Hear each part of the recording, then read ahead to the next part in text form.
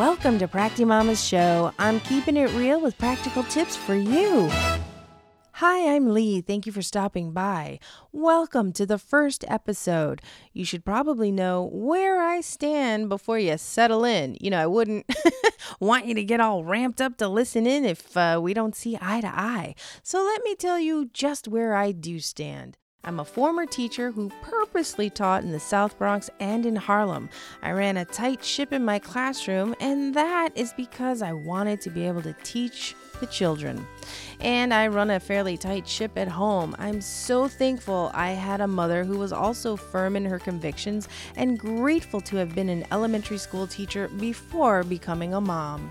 When I was 15, I once asked my mom what would happen if I called her from jail one day, and she said, "Honey, if you did it, I'd leave you there and let you suffer the consequences." So that pretty much sums up where I also stand. Having said that, I also believe in the freedom to explore with structure and reasonable limits. For instance, I am so in love with some aspects of Montessori. The part where they learn to clean up after themselves when they're 2. Still working on that one. Good times.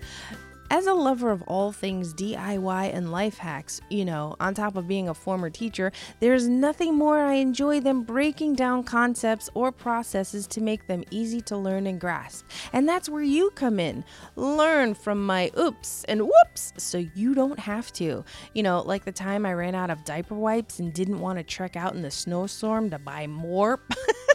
I'll soon share a recipe so you can make your own diaper wipes. Yep. I was one of those. Those days are long gone for me. However, I still remember all of the hacks and the practical tips that I created for myself to get through parenthood. My child is under the age of 10, but soon approaching 5th grade. And you should also know that I pumped exclusively for more than 2 years. More than 2 years, Mama! Yes, there was an anaphylactic response to dairy, so I had to pump. And let me tell you, you can pump for as long as you think you cannot. Promise. If I did it, so can you. So without further ado, let's get started, shall we? My tip for you today is this. No matter where you are in your level of parenthood, and this goes for guys too, you need to keep an eye on your wallet. You know how many times I see a cell phone and a wallet just hanging out on the stroller or just hanging out on a counter? Oh my goodness. So my tip for you, it's the wallet tip. I should say wallet armpit tip.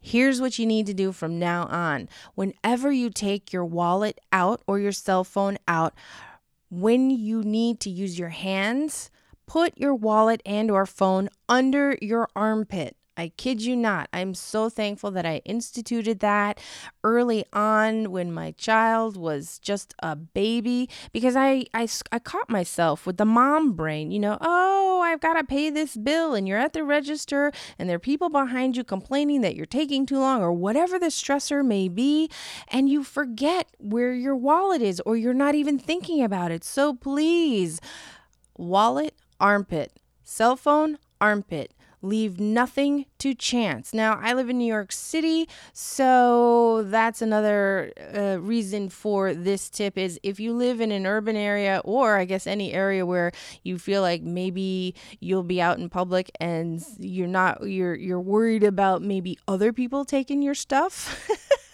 Then, armpit people, use your armpits. If you're left-handed, use that side. If you're right-handed, you get the idea. Wallet, cell phone, armpit. Let me know if that has helped you. Reach out to PractiMama.com and let me know if this tip has worked for you. Thank you so much for stopping by. Take care and we'll talk soon. Bye-bye.